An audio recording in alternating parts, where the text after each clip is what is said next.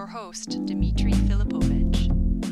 Welcome to the Hockey PDOcast. My name is Dmitry Filipovich, and joining me here in studio, my good buddy Kevin Woodley. Kevin, what's going on, man? Not much. A little bit of a little frantic helter-skelter getting started, as they say. But we got in the building. We're all right. We're here, and it's always good. Whenever we're hanging out in here, spending 50 minutes together, it's always a good time. Hopefully today will be the same. Here's our plan. We're going to play the role of goalie matchmaker. We're going to try to pair up goalies with teams. I think it feels like over the past couple off seasons, you and I have been doing this for a few years now. It feels like there's been sort of this like goalie carousel, revolving door, goalie switching teams. Over the past couple off seasons, it feels like we're headed for another summer in that fashion. So I thought we could have some fun kind of trying to identify goalies with fits because, you know, often with skaters, we think of it that way, right? We identify a skater's skill set, their strengths, weaknesses, and then you try to match them up with a system and a team that makes sense stylistically, right? You never really go, oh, well, this guy who attacks off the rush, we're going to put him with this extremely sort of low event dump and chase team and they're going to thrive. But for whatever reason with goalies, we do that, right? We just look at save percentage and we say, all right, well, take this goalie, put him on this team, they're going to be the same way. And that's, you and I have talked many times on the show, that's often not the case, right? There are certain stylistic strengths and weaknesses that we need to match up with specific defenses in front of them. A lot of mistakes made at this time of year, just assuming that he's a good goalie, he'll be good on our team. Yes.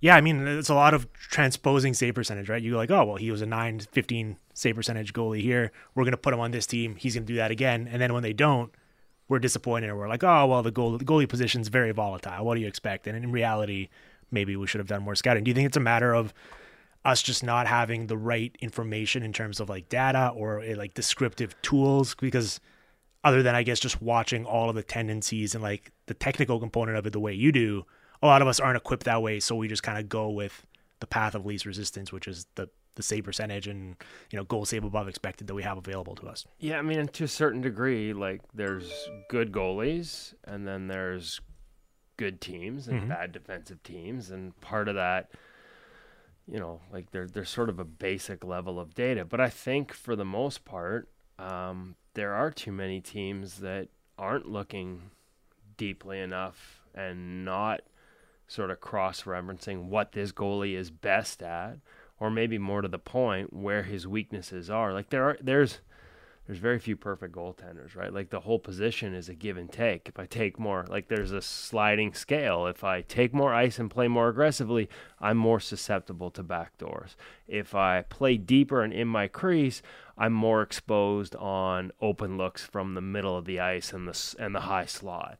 And where those are very simplistic examples, but I don't know how much teams even look that much into it. And we have data that can match specific scoring chances. Like, so if a goalie is like, say, an elite level goaltender and he's good at 9 out of 10 things, and there's one thing that's a relative weakness where he's, say, just around expected or slightly below expected, but you happen to be the team that gives up the most of those in the NHL, expecting that goalie to continue to have the success he's had elsewhere where he hasn't faced those types of chances, like you're going to see a regression. Yeah. So, you know, you can plug and play to a certain extent. There's no perfect answer here. There's no perfect formula because the teams change. The personnel changes around them.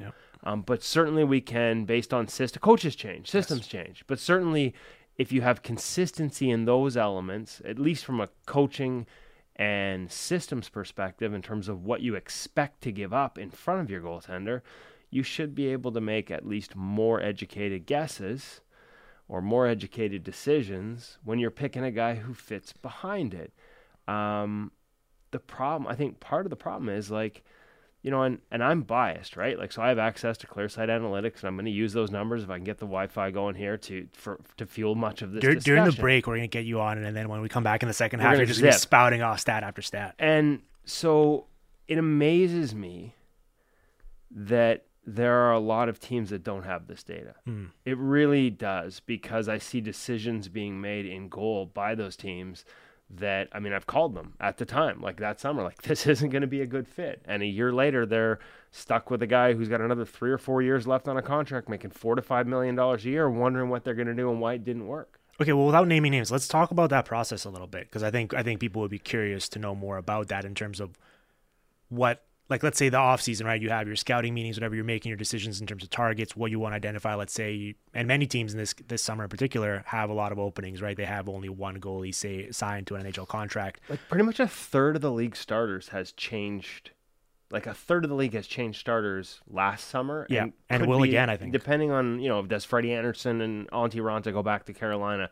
Like, there's still questions, but we could see up to a third of the league change again. Right. So in terms of the process, is it a matter of, if you're like a GM, you're just deferring to your goalie coach in terms of a goalie they particularly like to work with, or they give you a list, or you kind of run it by them before you make that decision? Because on the skater side, right, there's so many checks and balances you got to go along the way. Obviously, every hit or miss gets directly attributed to the GM in charge. That's kind of part of the gig.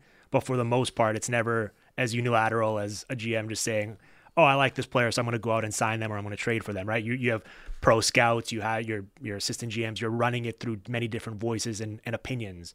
In this case, though, a lot of these people are not really equipped with like the background to evaluate goalies in that fashion, right? So you only have the one guy in your organization, unless you're like a team like the Florida Panthers and you have the full department, of course, to actually kind of bounce these opinions off. So it kind of comes down to, I guess, just the goalie coach and who they want to work with, or from your understanding, how does that work? It doesn't. It depends on the organization. Okay. I know organizations that have made mistakes in goal on a personnel side, and seen the goalie coach question within that marketplace in the media because the goalies continue to fail, and behind the scenes, knowing full well at first, because I know the guy well enough to know that decision in free agency doesn't fit what I believe his preference is to be, and then in some cases I'm able to later confirm that. So there are definitely cases where the goalie coach isn't as much a part of the decision-making They're just kind of giving it process. and be like, all right, work with it. Yeah, here's a good goalie. Make him better. Yes. Make him fit. Right. Like a lot of times, and again, this is shifting, this is changing, but a lot of times we expect the goaltender to adjust to the team. Yes. Right? Like, okay, we've got a team that defends this way. You make your adjustments. And to a certain extent, you can. Like, these are the best, 64 goalies in the world in theory. So they should be able to, if you are a team that gives up a lot of laterals and you are a goalie that likes to play outside the edge of your crease off rushes, yeah, you can make an adjustment. You can play deeper. You can shorten that path to the backside so that you can get across. But again, are you now playing the game that got you the contract that, so are you asking the goalie to play the way he's most comfortable? Or are you bringing in a guy, giving him a contract, and then saying, okay, we liked you, we acquired you based on everything you've done to here, but we're going to need you to change it all now. And you can, to an extent, but assuming they can all make all those changes and still give you what they were before that, they're still going to be comfortable. And I gotta be careful with some of the examples, but there are lots of them. A team that gave up draft capital to acquire a goaltender, signed to an extension, and a 2-year extension, reasonable money. So it was a safe bet because it wasn't overly expensive. But then basically said, here's how we play, here's how we need you to play, without recognizing that they were essentially asking him to play to his biggest weakness as a goaltender. And watching that fail and being like, yeah, of course it's going to fail. Like, it was destined to fail. Right. Why the hell is everyone else surprised? But usually it's the goalie that gets blamed. Sometimes it's the goalie coach. And quite often, neither one of those guys have been put in an optimal position.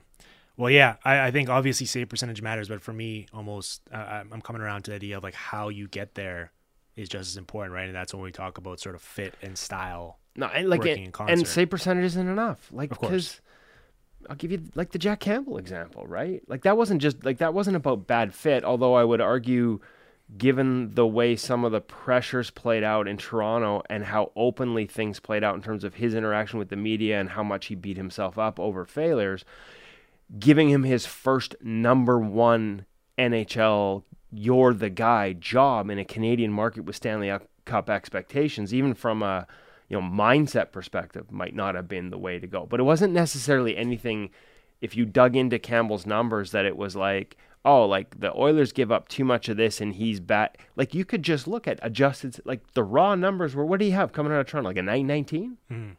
Somewhere around there, which was like flirting with top 10. No, even in the top 10 for 2 years. Yeah. The adjusted numbers, the adjusted save percentage by ClearSight was in the 30s both years. That's still not bad. You're the top half of the league. But are you a 5 times 5? Are you a 5 times, are you a 25 sheets guy? Number one? Yeah. Again, like it wouldn't have taken, it was 2 clicks on this website to tell you that's probably not a good decision. Yeah. And I don't think enough of these teams have access to that type of data. Okay. Well, let's get into some of that. Let's start with the obvious name on the top of the list, right? Connor Hellebuck. I've done this one enough because he's an easy example. Yes. That I don't need the Wi-Fi for this one. Okay, so we'll do this one. We'll go to break after, and then I'm going to get you all set up. So, Connor Hellebuck just turned 30 years old, has 1 year left at $6.167 million against the cap. Last year, he had a .920 save percentage. Sportlogic had him at plus 17 goal save above expected, which was behind only Saros Ullmark and Philip Gustafson, according to their metric. Now, he led the league in starts. And by any time interval over essentially the past 7 years, which is when he became an NHL regular, no goalie has played more than him. He's a workhorse, and one of the key abilities of goaltenders is availability, and he checks that box. Well, here's the thing. Since 2016-17, that first season, he's played 78% of all Winnipeg Jets games in that time, which comes out to an average of about 64 games per season. Obviously, that is great, right? It's becoming a rarity at the position, right? We talk more and more about how teams are going more towards splits and work shares.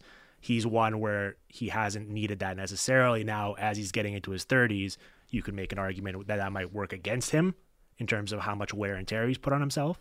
Father Time is undefeated. Wear and tear matters, but I will say, like, having been able to witness it in the off seasons, like Connor Hellebuck's rise to elite status sort of begins with working with a trainer that we know up in Kelowna, changing some of the body mechanics that he uses on the ice.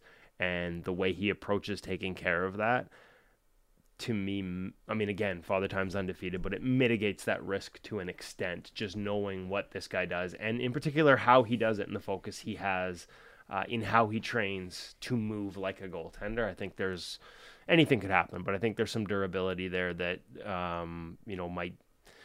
there's less risk there than maybe some other guys that I'm not as familiar with. Well, I think any team, especially ones who are looking for a starter or looking to improve, would be interested in him and view him as an upgrade, right? I think he's universally considered to be a top 5 goalie, certainly, maybe even top 3, depending on your opinion of him and others. So there's no doubt about it. He's a fantastic goalie. And as you said, like in terms of strengths and weaknesses, there's a lot of strengths and very few weaknesses. Now, for me, this is what I wanted to get into with you, because we laid the groundwork for this a couple times ago when I had you on. I think it's been months ago now. Who knows? Time is flying. But we had a conversation about whether a team like the Sabres would be a good fit for him or the Kings. And we were talking about sort of like the specific strengths and weaknesses of his, and in particular, what he's really good at and what Winnipeg over the years, even when they've had issues as a team, has done a really good job of insulating him in that specific area versus if he went to a team like Buffalo,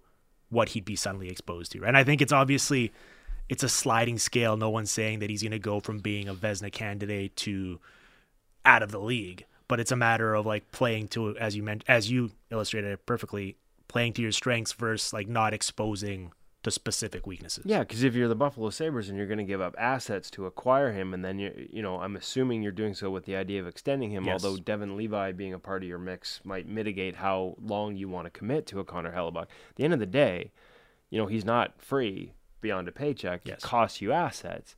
And so the point would be, you're absolutely right. He's still going to be Connor Hellebuck. He's still going to be one of the top goaltenders in the league. But if you ask him to play a style that plays away from his strengths, then I don't think you're going to get what you were expecting, what you were looking for. And again, everything's relative. Like, he's top tier. Some of his numbers are off the charts good, especially in straight lines. Like, there's no goalie better in straight lines. Point blank, slot area, chances, and this is where a lot of the other proprietary metrics that don't include cross-ice passes rank him higher than Clearsight does. Like, for example, this year, he's still, again, top 10 easily, goal saved above expected, but they have him 6, whereas I think you said Sportlogic had him 4, I think, yeah. 4. So they've got him 6. Like, and for the record, UC Saros should be a Vezina Trophy finalist. There is no doubt about it. But this is what happens. Well, let's get into those strengths and weaknesses then. Is it a matter of his ability on those lateral plays? Is it like a technique thing? Is it like a foot speed thing, like in terms of like his movement and being able to get across? Because he certainly looks human to my eye when you get him moving and you notice that, like, especially when he's trying to get across on his feet, looks a bit clumsy doing so, obviously, relatively speaking, compared to when he's that's a big body. When he's able to line it up, it's like it's absorbing him right in the middle of the chest, right? Well, first of all, slot line plays are, that's why we see offense go up in the league. We're seeing more and more teams attempt these, right? So, like, these are the toughest chances, for every goaltender. But again, there are some that have more success relative to others against it. And it's one of the few areas, there's 2, slot line plays and breakaways, over the past 5 years of data where he's consistently been around or slightly below expected. So around average. Mm-hmm. And when you look at how good he is at everything else, that stands out. It stands out, especially if I'm the Buffalo Sabres and I combine slot line chances against and breakaways, and I'm like one of the bottom 5 teams in the league. So if those are the 2 of the areas that I give up the most amongst high danger chances more than any other team, or not more than any other, but like I said, I think they were 3rd last in one and 5th last in the other, and overall it grades out to like the 5th most expected goals in the league on those types of chances. If you're going to continue to go give those up, and you're going to pay premium assets for a goaltender who that may be the one only, and again, the word relative matters here, but the one only relative weakness in his game, that makes no sense.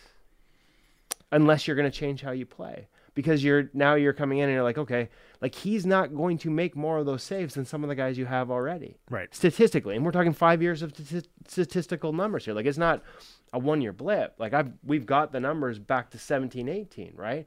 And the years where he had down years were years where the Winnipeg stumbled in their ability to take that away. And that's one thing Maurice, and like, they still give up grade A chances. Every team does. But where they come from and the nature with which they were created, even on the, I remember years ago what they gave up on the power play, like point blank looks, letting guys walk right into prime areas, but again, in straight lines. Like, Hellebuck's understanding of sort of that relationship between the puck and how much space a shooter has behind him in straight lines and the ability to close off the net is like, has to be among the best in the National Hockey League, the best in the world. But when you go east-west and there's a time frame required to reset that positioning, again, the numbers don't fall off a cliff, but they drop notably to the point where if you're a team that gives up a ton of those, you're not getting the best out of him. And that's sort of the only point. It doesn't mean he's a bad goalie. Of course. It just means you're putting him in spots where he's been less likely to succeed at the rate he has in years like last season and the other year where he won the Vezina Trophy and all the other years where he's a Vezina finalist. Yes. Yeah. Well, no, I'm with you on that, and that's why, we've been pushing back on kind of the idea that, Buffalo needs a goalie, but I would prefer others, especially given the price that it's going to take and then the extension. Well, hey, listen, at the end of the day, if you're bottom 5 in the league in slot line plays and breakaways, goaltending might not be your biggest problem, right? Yeah. Eric Comrie had the lowest expected save percentage in the entire National Hockey League. Right. Like, there are other issues there, and I would even argue for all the focus on goaltending, it might not, like, Connor Hellebuck, outside of he's in that small handful of guys, but outside of like a Shesterkin or a Saros, I don't know that you're overcoming that environment. You might need to fix either, I don't know if it's personnel or systems, but you're probably not going to be a team in that sort of area, that sort of ranking defensively, not just on those types of plays, but overall, and have a ton of success. Maybe you can get in the playoffs. Yeah. But history says you're not going far in them if you don't figure out how to defend those types of plays better than they have. Well, and I think that's totally fine. Like, that's the reality of like where they're at as an organization right now. It's like when you're young and offensively slanted on the way up, that is totally fine. There's gonna be nights where you can just outscore your problems. It's gonna affect you in terms of competing for a Stanley Cup, but considering where they're coming from, that's totally okay. And I guess my point is, especially given what you have in Levi, maybe for all the focus on goaltending, what I'm saying is, with all those things in mind, yes, that might not be the answer to the. Maybe we're asking the wrong. Maybe a lot of people are asking the wrong questions about the Buffalo. No, they are, Sabres. because I see a lot of, if this team gets a goalie, look out. It's like, just get Connor Hellebuck on this team. And I guess what we're saying is he might not necessarily look like the Connor Hellebuck that we've become accustomed to. Right. If you just plant him And in listen, that spot. Connor's a hell of a goalie. Yes. And if he starts seeing those chances on the regular, like there are adjustments he can and will make. Like he's also a really intelligent goaltender. Yeah. So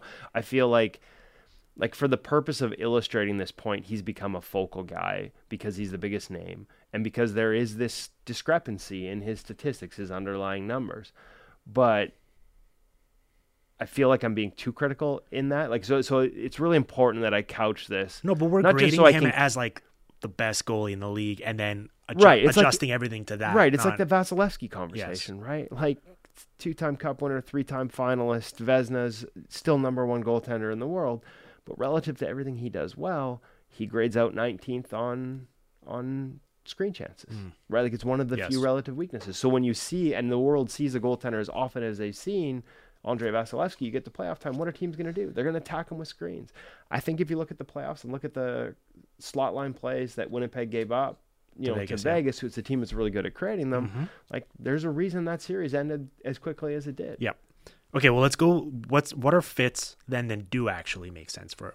Are you with me? The New Jersey is a team that would make sense for that, especially like it would involve, I assume, Vanacek going back the other way, right? He's got an extra year on his deal at a lower figure, and then you run with like a Hellebuck Schmid pairing if you're in New Jersey, like because they were significantly improved defensively last year compared to the previously, right? A lot was made of like their offense, but I feel like just based on having the puck more and kind of using that speed, especially like you watch the Rangers series in round 1, right? And there were games where they weren't giving them anything. That was a great environment to be playing in. It was a bit trickier against Carolina in round 2, but I think that would be a good spot for him in my opinion, especially in their ability to defend off the rush. I don't think he'd be exposed to as many of those plays. I think LA we've talked about them as a fit before, right?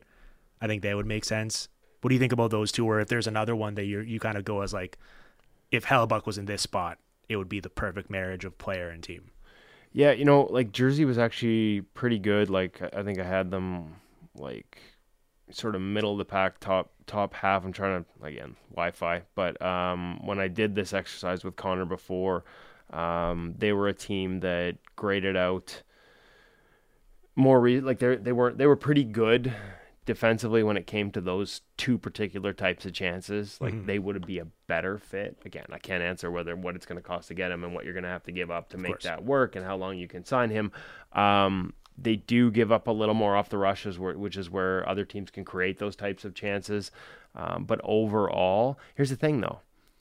Overall, they were not bad. They're like I said, in terms of expected goals against, 6th in the slot line plays, but their goalies actually outperformed slot line plays. Right. Like they were already getting, so that's one where I think you need to look at where as a team did they not get the goaltending and does Connor Hellebuck plug more of those holes? Well, at the end of the day, LA. You're upgrading to one of the best goalies in the game. So as long as you don't give up the types of chances that he's, again, relatively struggles with, you should be fine in theory. And listen, a lot of this too is you can give up a slot line play. If the goalie knows, there's a predictability element to this. I would point to Adin Hill and Vegas as a good example. Adin Hill's numbers on slot line plays, like Connor Hellebuck's, are slightly below expected. But on low slot line plays, because we've got subcategories, so anything below the hash marks, where that pass is completed below the hash marks in tight, Adin Hill was exceptional. High slot line plays that make him go east-west from one side of the ice to the other above the hash marks, he was well below expected. Where did the Vegas Golden Knights rank in the playoffs in terms of slot line plays overall? They were actually 13th out of the 16 teams. And you'd be like, hold on, how did this work? Like, Aiden Hill struggles with slot line plays, and Vegas gave up the 13th most, and they won the Stanley Cup. Everything you're telling me is a bunch of crap. High slot line plays? Yeah. They gave up the third fewest. So again, and I can look on now we take that as a stat and I look on the ice. Aiden Hill is huge. He's large. He plays deep, Schonberg style. He doesn't have to go far to get across. You're basically throwing pucks across the middle to slam it off his pads or his body because he gets there. Like, they played to his strengths. And looking at that level of granularity, as much as it's not a perfect answer to all the questions that teams are asking as they try and make these big decisions, it can give you more of the important type of information to predict whether a guy's going to have success or not. Kevin, let's go to break. When we come back, we'll keep on this topic and get into many other cases. You are listening to the Hockey PDOcast, streaming on the Sportsnet Radio Network. Everything Canucks before and after the games. Canucks Central with Dan Riccio and Satyar Shah. Subscribe and download the show on Apple, Spotify, or wherever you get your podcasts.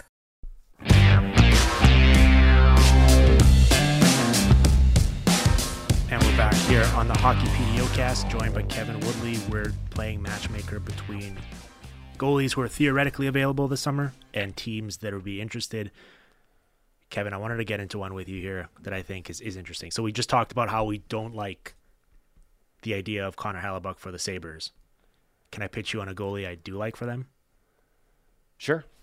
You can pitch me on anything. Can I pitch you on a little Jeremy Swayman? Man, if you're the Bruins, are you giving up the guy with that cap hit, or is he an RFA this year? Does he need a new ticket? Well, let me give you my pitch. Make your whole case. The Bruins are absolutely, I think I can say hooped financially. I think that's a word I can say on radio. They have $67 million committed against the cap to 6 forwards, 3 defensemen, and 1 goalie. That doesn't include Forbert, Riley, Grzelcyk, Orsborough, who are under contract next year, combining for $11 million. Even if they dump them for literally nothing in return, they still essentially have $17 million to fill out half of their team, without any picks as well to facilitate any of these moves or improve otherwise. So this might be a moot point because maybe the Bruins look and say, well, we have the goalie that's going to win the Vezina this season in Linus Ullmark. He's got 2 years left at $5 million per. I believe he's 29 years old. Maybe this is the right time to cash in on him and see if we can get legitimate value back as opposed to nothing in return. But if they are going to stick with Ullmark, I just don't see any scenario where they can afford to match any sort of offer sheet against Jeremy Swayman, where if it's up to $4.29 million, it only costs a second round pick comp in return, and there's no way they can match. There's no way they can pay Linus Ullmark $5 million and Jeremy Swayman $4.29 next season. So he's your prime offer sheet candidate. So if Jeremy Swayman doesn't get an offer sheet, we know there's no offer sheets coming. Like, and you're right. He's the perfect example. Well, and it would be such an inspired move for the Sabres, because if you are going to move up the pecking order in the Atlantic Division, a team you're going to have to step over at some point here will be the Boston Bruins.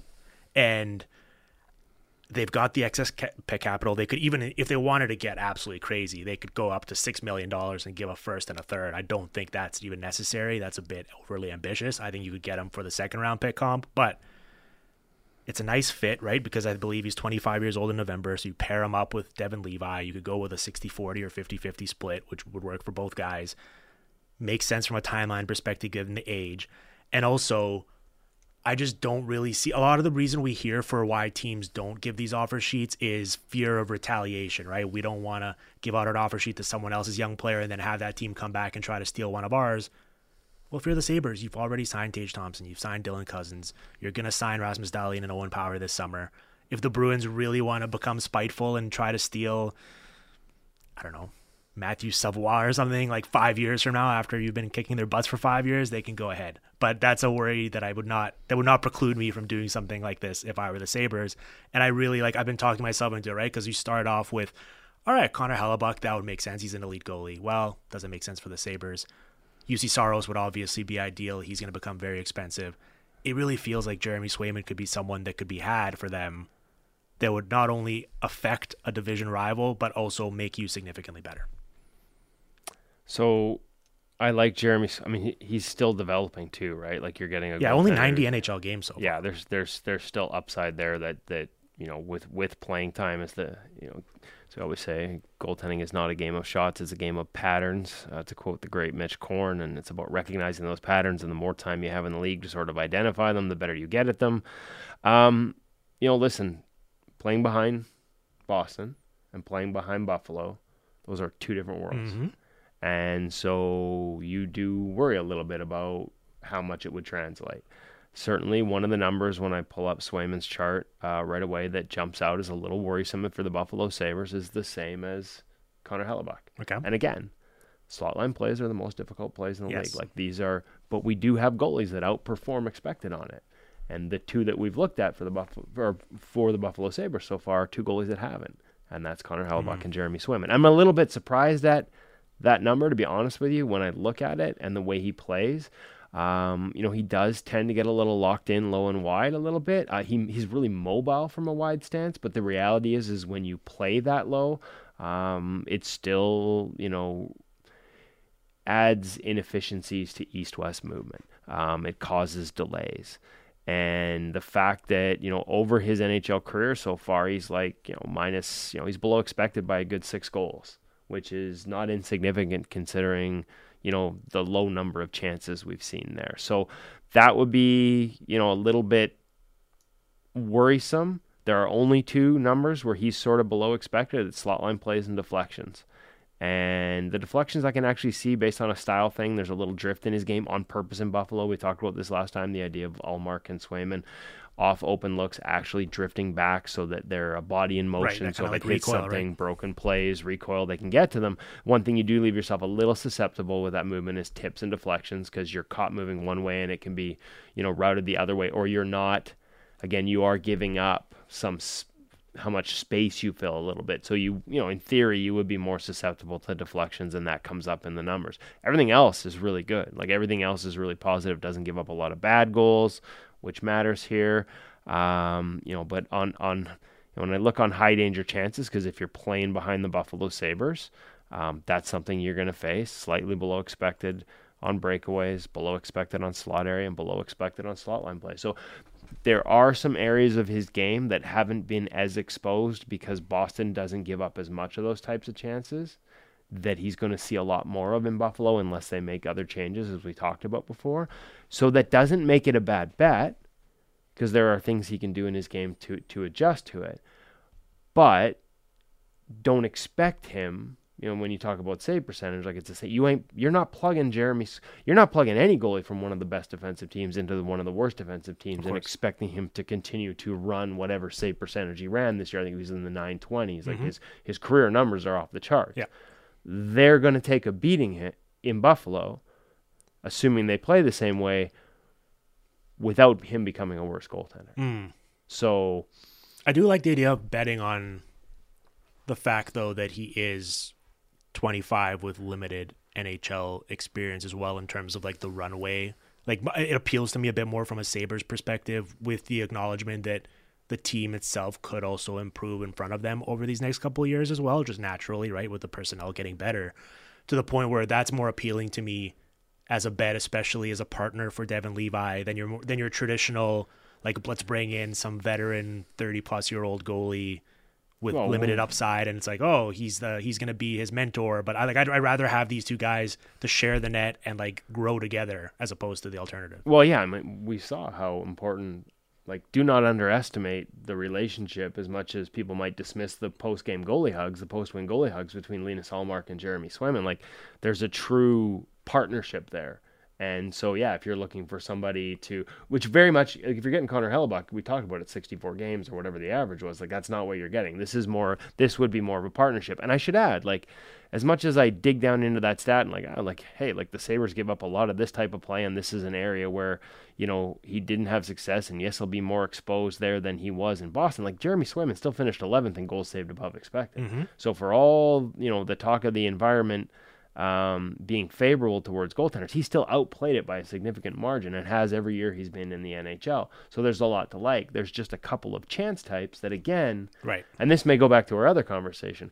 If you're Buffalo, you might need to fix how much of those chance types you give up. That type of chance, if you're going to, solve this problem. Like, Jeremy Swayman's expected save percentage, and I probably shouldn't have said that so quickly because I actually have it on goals saved rather than. Well, I'll give you on a per minute percentage. basis. Raw goal save above expected. Sportlogic had him tied for 7th best in the league with Jake Ottinger, and we should also note there's a lot of AHL and NCAA success here as well, right? Like it's not necessarily just a bet on the 90 NHL games he's played. You're kind of betting on the profile of goalie that he is. He's a really smart goaltender. Like I'm a big fan of Jeremy Swayman, and so when I switch over here to, because like I said, Clearside had him at 11th, so not too far off there. But when we look at environment, his expected save percentage was .890, which is right just slightly above league average. So again, and actually 9 points below Linus Ullmark's expected. He had a tougher environment because he probably got tougher starts. That's the nature of the beast as the backup, right? That's the way it works. But he got the toughest start of the season for them in the playoffs as well. With no momentum or rhythm or timing. But that was his expected save percentage. .890, so slightly above average. Eric Comrie's expected save percentage last year was .870. .870.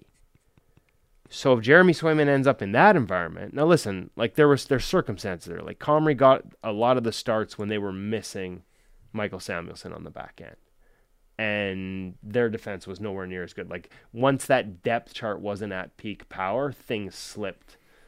Pardon the pun with power, but things slipped significantly. And so again, it just goes to show you like you're not likely to get that bad an environment because Pekka Luukkonen's was .884 and Craig Anderson's was .888. So it's not like the Sabres sucked in front of everyone. Eric just got a lot of the toughest starts when they were not at full health, and he got hammered. But the point would be, if you throw Swayman into that environment, like I'm not saying his overall numbers are going to be that far down. Eric was still above expected, but he's knocked 20 points off expected. Like you're talking about a good year being in the 905 range, not in the 925 range. Yeah. Those are 80s numbers. They are. Okay, we gotta get moving. We've talked like 2 goalies here. There were false advertisements. Is what I do. We said we're gonna matchmake everyone, and then we do one. Well, I can't give all the data. John Gibson, a player that we have talked about a lot. I cannot quit him. I still cannot quit him. He turns 30 in July.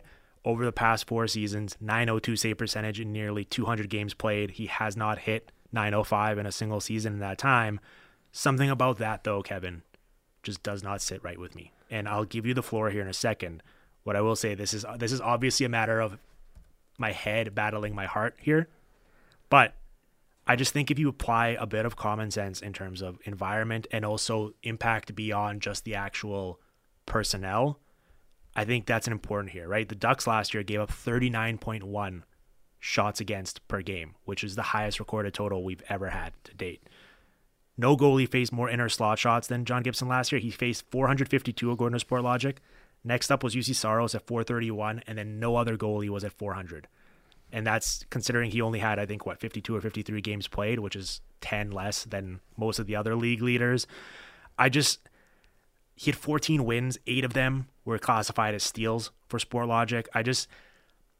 What I keep coming back to is I think there is some sort of a cumulative effect here that's more difficult to quantify for us in terms of playing in such a bleak environment where I don't think it's a coincidence that his number has dropped off as the team plummeted towards the basement. And if you're talking yourself into John Gibson as a reclamation project, it's a matter of you put him in a more competitive environment. He, by all accounts, is a very competitive goalie himself. And that added layer of motivation would lead to better results. Talk me out of it. I could go both ways on this. The buyer beware for me on John Gibson is that there are nights where I watch him play behind the Anaheim Ducks, and I swear they're just trying to kill the guy. Yeah. Right? Like, it's brutal. And so I do believe that, the adjusted numbers we have are, like, the fact that he finished anywhere near expected, he was just slightly below this year. Given the types of chances he saw on a regular basis and the unpredictability of the environment in front of him. Like, I still think I would like to see him on a good team. But here's the thing. If you put him on the 95 Devils that don't give up a lot of shots, like, I also have questions, and I think it would be fair to have those questions. He's a really good busy goalie. Has he ever had to play behind a team where he's not busy? Because and he's also a goalie that like on that sliding scale between feel and technique, he slides to more towards the technical game has tightened up, but they've been careful not to make him a robotic technical goaltender. They don't want to lose the instinct that makes him special. Right. And so they've tried to balance that. But with that sliding scale, the side that he's on probably comes more inconsistency, a little bit more ups and downs. And I would argue that if you put him on a team that doesn't give up a lot of shots, there's at least a risk. I'm not saying it's for sure, but there's at least a risk that he struggles to adjust after all these years of being shelled to not being busy. That finding that rhythm, finding his timing on a night in, night out basis with 25 shots might be a lot different than, what did he average? Like over 30. Oh, and I think 37 per game. Yeah. So obviously that's extreme. Yeah. And but then you could also argue like it's hard to stay consistent. Like he's gone through everything. He's gone through periods where they got a little bit better, but then they couldn't score. Like yeah, I mean he's had to be like if he's won a game the past couple of years, it's been because he was by far the best player on the ice. Right. Yeah. There were very few games where he was bad and they would still win. And he is capable of winning you games and getting on a run that could I think that's why I can't quit it. Like I watched a game against the Panthers this past season. I think he did it back-to-back years in Florida. Stopping bullets in his where teeth, he had 50 right? plus saves in each of those games. And I'm just like, my brain cannot come around to the idea that this guy's not good at stopping pucks. Yeah, and even though the aggregate tells you the past 4 years that he has not been good, for a guy who's not necessarily that old, who doesn't have that much tread on him, to be all of a sudden just lose it that way when you still see those contained performances. I don't know, maybe I'm being foolish for thinking you could extrapolate it over a longer sample on a better team in a better environment, but I feel like there's something there. I don't think he just all of a sudden became a bad goalie. So no, and there's a lot of goalie people like that would like to see. I know there's goalie people that are worried about him like holding up in terms of like the way he plays. Well, physically. I mean, I think he's changed the way he trains. I was one of the people in the early days, like he pulls his body apart so much when he moves that it wasn't a surprise that he got injured. But I think you've seen a tightening technically of that aspect, and I think you've seen him change the way he trains to the point where I don't think that's as big a concern. I mean, he's survived relatively healthy behind, like I said, what's pretty much a firing squad. They might as well just given him a cigarette and a bandana over his eyes a lot of those nights, right? Like, so I don't have those concerns to the degree I did early in his career, and yet there are other goalie people that like they don't love some of the technical stuff. They think he could be tighter, and that with more consistency and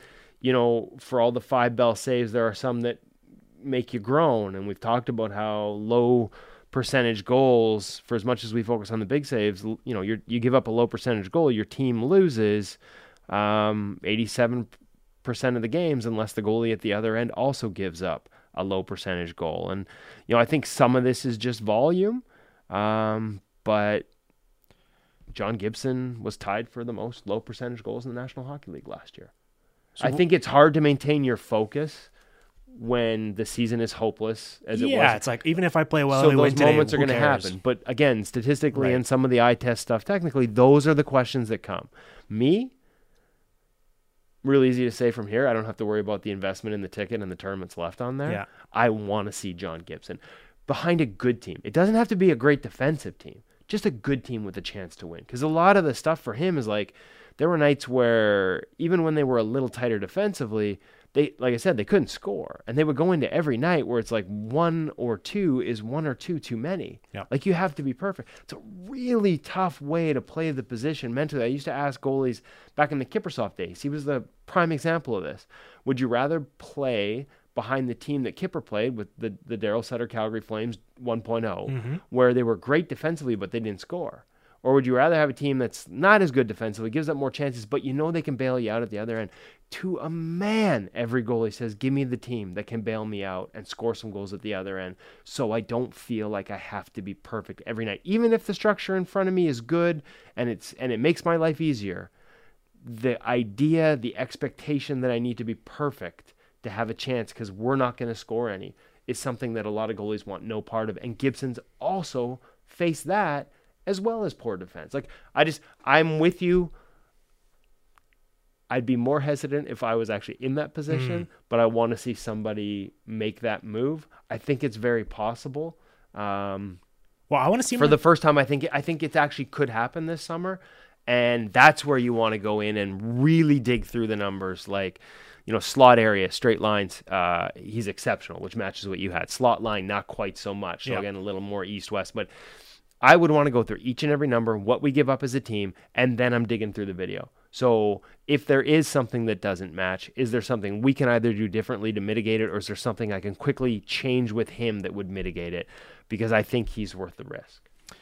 I'm with you. And I want to see him play on a good team. I want to see Lucas Dostal get more time as well, right? He's played 100 AHL games the past 3 years. I see no reason why he shouldn't play 40 games for the Ducks next year. I think they're going to be improved with a change of coaching staff and also just better players, better health. Like I want to see that.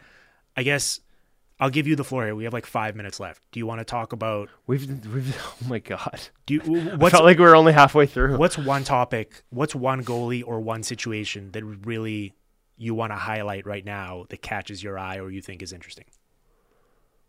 Oh man. I think we've already done the Aiden, or we've already done the Hellebuck one. Do you want to do the Leafs? Do you want to do Hurricanes goalies? We can do. I think the Hurricanes are going to bring back their goalies. So, and they're scratch that. I don't want to talk about the Hurricanes Aiden Hill. goalies. I'm really curious to see where this goes. Yeah, because this is the thing. I think too many people actually dismissed his performance in the playoffs. Like his adjusted save percentage in the postseason. I said this, I think, with you or maybe with one of the other shows here on Sportsnet 650. Like, as we went into the Cup final, Aiden Hill's adjusted save percentage was better than Sergei Bobrovsky's. And yet everybody wanted to hand Sergei Bobrovsky, and this isn't any criticism of him, he would have been a worthy Conn Smythe, but I wasn't even hearing any Aiden Hill buzz on Conn Smythe. And his numbers, again, smaller sample because he came in later in the playoffs, but his numbers were better. And he wasn't insulated overall. Expected save percentage was around .890 in the playoffs. So it's not like he was playing behind a team that had him facing like a 910 adjusted, and some guys did. Like his expected was .890. He was not stingy. But if you dig in, like I talked about, I think they were carefully what they gave up chances. Fit his strengths. What they didn't give up would have exploited his weaknesses. And I think we saw that with Bob, where Vegas was very good at getting to screens that other teams weren't able to get to. And there's a guy who statistically over the last, like these are prime examples. Statistically over the last number of years, screens were an issue for Bob. Through 3 rounds, nobody got them.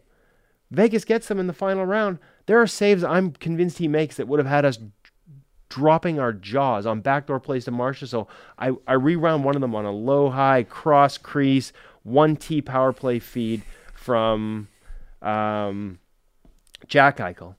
He makes that save if Ekblad isn't in his way, taking away his eye. So these little granular things matter. And so how many teams look at Aiden Hill and buy on the plus 3.5 adjusted save percentage? How many teams look at his 4-year history? How many teams are willing to recognize that if we don't play the same way to his strengths, we might not get the same. Well, I think he would be smart to stay there for at least another year or two, but this is also a good time for him after that performance to sell high on himself.